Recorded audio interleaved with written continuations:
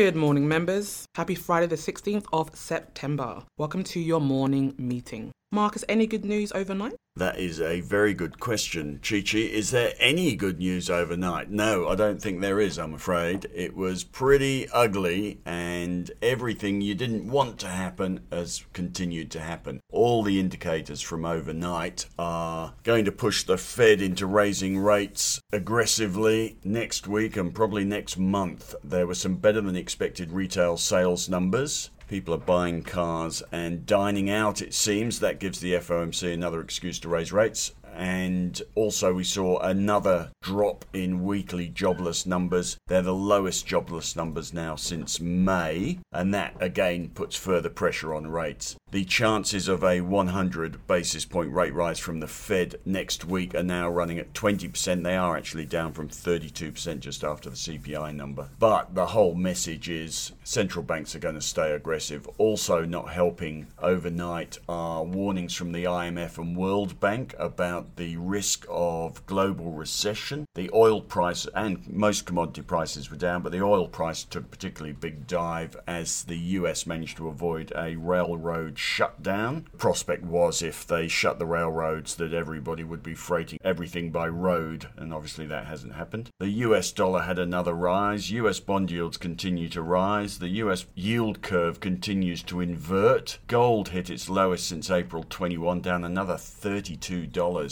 Ouch. And our futures this morning were down 50, and that's pretty much, I think, what the market has done today. As I say, Dow Jones was down 173, if I hadn't mentioned that, and was down 253 at worst, down 143 at best. S&P down 1.1%, Nasdaq down 1.4%. So all pretty ugly overnight. A few other headlines as well. Adobe, interestingly, dropped 16.8%. Its market cap dropped $30 billion on the announcement that it was making a $20 billion acquisition of a company called Figma, which everyone thinks they've overpaid for it. Interesting headlines about Putin. Says Xi has questions and concerns over Ukraine and acknowledges China's concerns over Ukraine in a sign of friction. The US has announced a $600 million arms package for Ukraine, and that's about it. Pretty ugly. I'll get to strategy in a minute. Thank you very much for that, Marcus. Leighton, how are the local markets and what are the brokers saying? Thanks, Cheech. So it's shaping up to be not a very nice end of the week. ASX 200 is currently down 59 points, and that's the most we've been down all day. And the futures were down 50 points this morning, as Marcus had said. Financials were going along okay, but they've slipped a bit in the last couple of minutes now as we're doing this podcast. CBA and ANZ are both trading lower, but NAB and Westpac are creeping higher ever so slightly. Tech is also going okay. It's the only sector that's in positive territory today. CPU, computer share, is up 4.1%. Haven't found any news on that yet, Marcus. Have you heard anything? Actually, I'll put a chart in the strategy piece today. Computer share is one of the few companies that benefits out of higher interest rates. And I think in this recent sell-off, our market's fallen about 4%, and computer shares over the same period's been up about 12-13%. So it's one of the few stocks that outperforms in a higher interest rate environment. And I don't know whether any broker has decided to tell people about that or say buy, but it is standing out today as one of the few very good performers against a falling market. Thanks for that. And back onto the sectors, gold is getting absolutely smashed again. It was down $32 overnight, I believe. And basically all of the gold miners are in negative territory. Northern Star is down 4%, Evolution Mining down 3.7%, and Sandfire Resources down 3.9%. Just cannot catch a break at the moment. The rest of the resources not doing too well either. BHP and Rio are both down over 1% each, and energy is also taking a bit of a hit. Woodside is down 2.5%, and Santos is down 2%.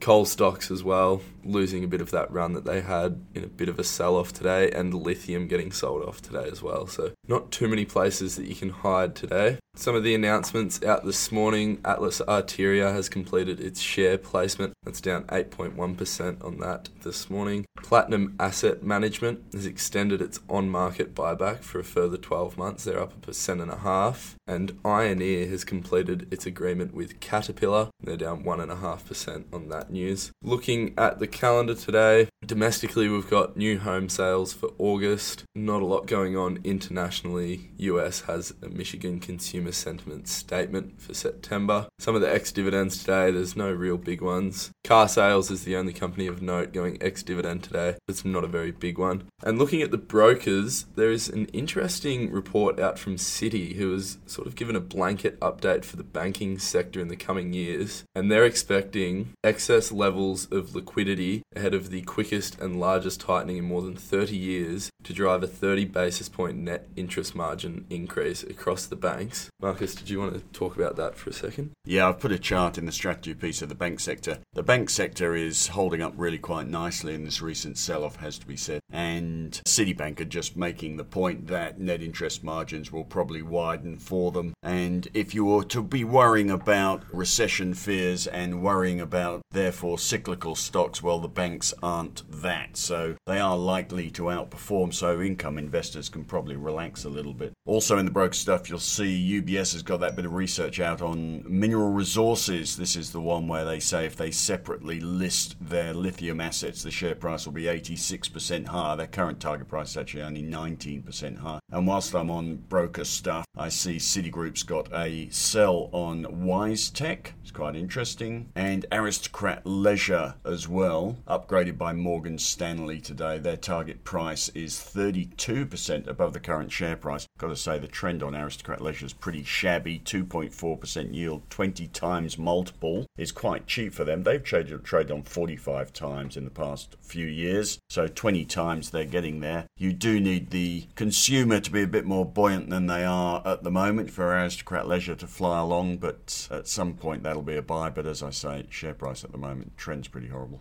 And thank you very much for that, Leighton and Marcus. Marcus, back to you for strategy and your ideas. Well, the strategy is easy today. Everything we've been worrying about. We went to 100% cash yesterday, so I sold the exposure to the Nasdaq and the exposure to the S&P 500 to make the point that the trend in the market is unlikely to improve for weeks, if not months, after that CPI number, because the central banks are all getting more aggressive. And overnight, there's no excuse for them not to be because of this stronger than expected retail sales number, lower than expected jobless number. The chance of a 75 basis point rate rise next week from the Fed are sitting at 80%. There's a chance they'll raise them 100%. And all the indicators are going the wrong way at the moment. US dollar's going up again. It's a safe haven currency, and it's a sort of barometer of risk on versus risk off. And clearly, since that CPI number, everyone's gone risk off again, which is not good for cyclicals, not good for resources. It suggests a recession fear. And that means commodity prices are on the slide. The Aussie dollar on the slide. That's not good for our resources sector either. Aussie dollar has dropped from 69 to under 67 in a week. That's a huge move for a currency. And then we've got these studies out overnight which make for pretty grim reading. The World Bank says that the world's three largest economies, US, China and EU, are slowing sharply, and even a moderate hit to the global economy over the next year could tip it into recession. Global growth is slowing sharply, with further slowing likely as more countries fall into recession, with devastating consequences for emerging markets and developing economies. The World Bank, of course, has to worry about world banks, and they are always going to be on the conservative side of risk, so they are fulfilling their role. They do say that synchronized interest rate hikes and related policies are going to continue well into next year and might not be enough to bring inflation back down to the level seen before the pandemic. So if you really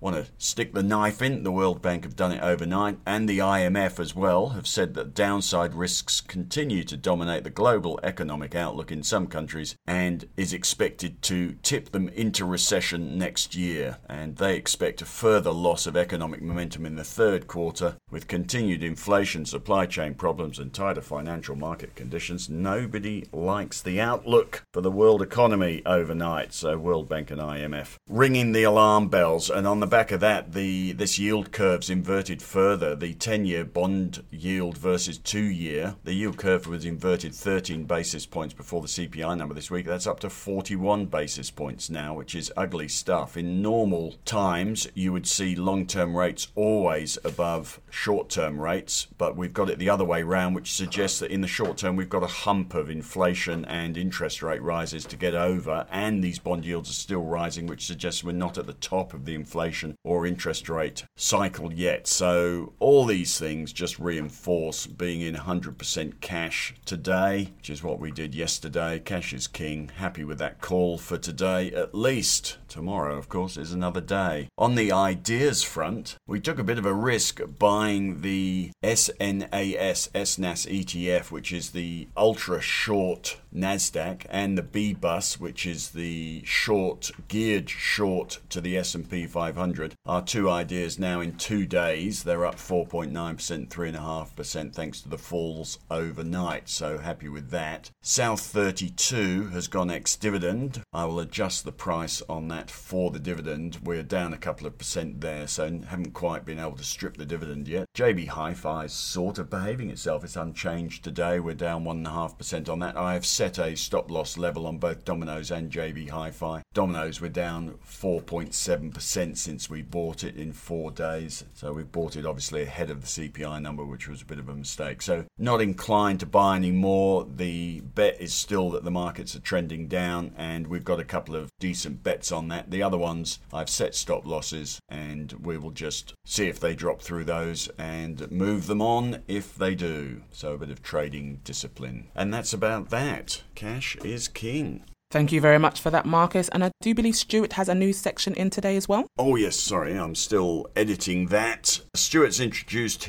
what he calls his percentage volatility indicator. What he does is take the ATR as a percentage, the average true range of the ASX 200 index as a percentage of the index, which is standard way to compare the volatility of various stocks and indices. But we've got a fairly long-term chart of that, and the obvious observation is to keep an eye on the volatility of the indices, and particularly the ASX 200. If it gets over about 1.5%, it rings alarm bells. We recently touched 1.5%. We're below it at the moment, so alarm bells not ringing, but you'll see from the chart of this indicator over the last few years, it has occasionally spiked, and it is always accompanied by a sharp drop in the market. At the moment, reasonably relaxed was the message. I will get that edited and up on the website as soon as I can. Thank you, Marcus. And let's end the podcast with our question of the day. What is the strangest thing you have ever eaten? Leighton, do you want to start us off?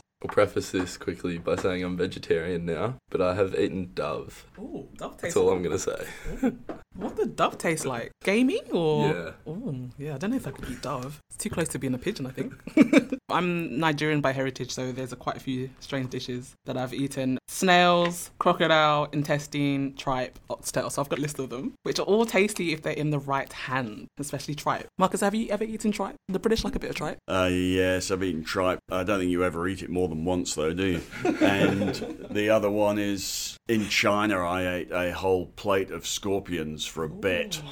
They weren't very big. They sound big. You can deep fry anything and eat it, can't you? So I think you could deep fry a Tesla and eat it if you fry it long enough. Anyways, plate of scorpions. And what do scorpions taste like? Deep fried chips. Oh, all right. I might have to give that a go. Just basically protein. And Cameron, what's the strangest thing you've ever eaten? Other than sand as a child, I'd probably have to go for these cured meats I ate when I was in Italy. They were pretty much just raw, just cooked with lemon. I actually really enjoyed it, yeah. Okay. Well, that brings us to the close. Marcus will be back with the Saturday report, and we will see you back here next week. And we got through that without mentioning the Bledisloe Cup.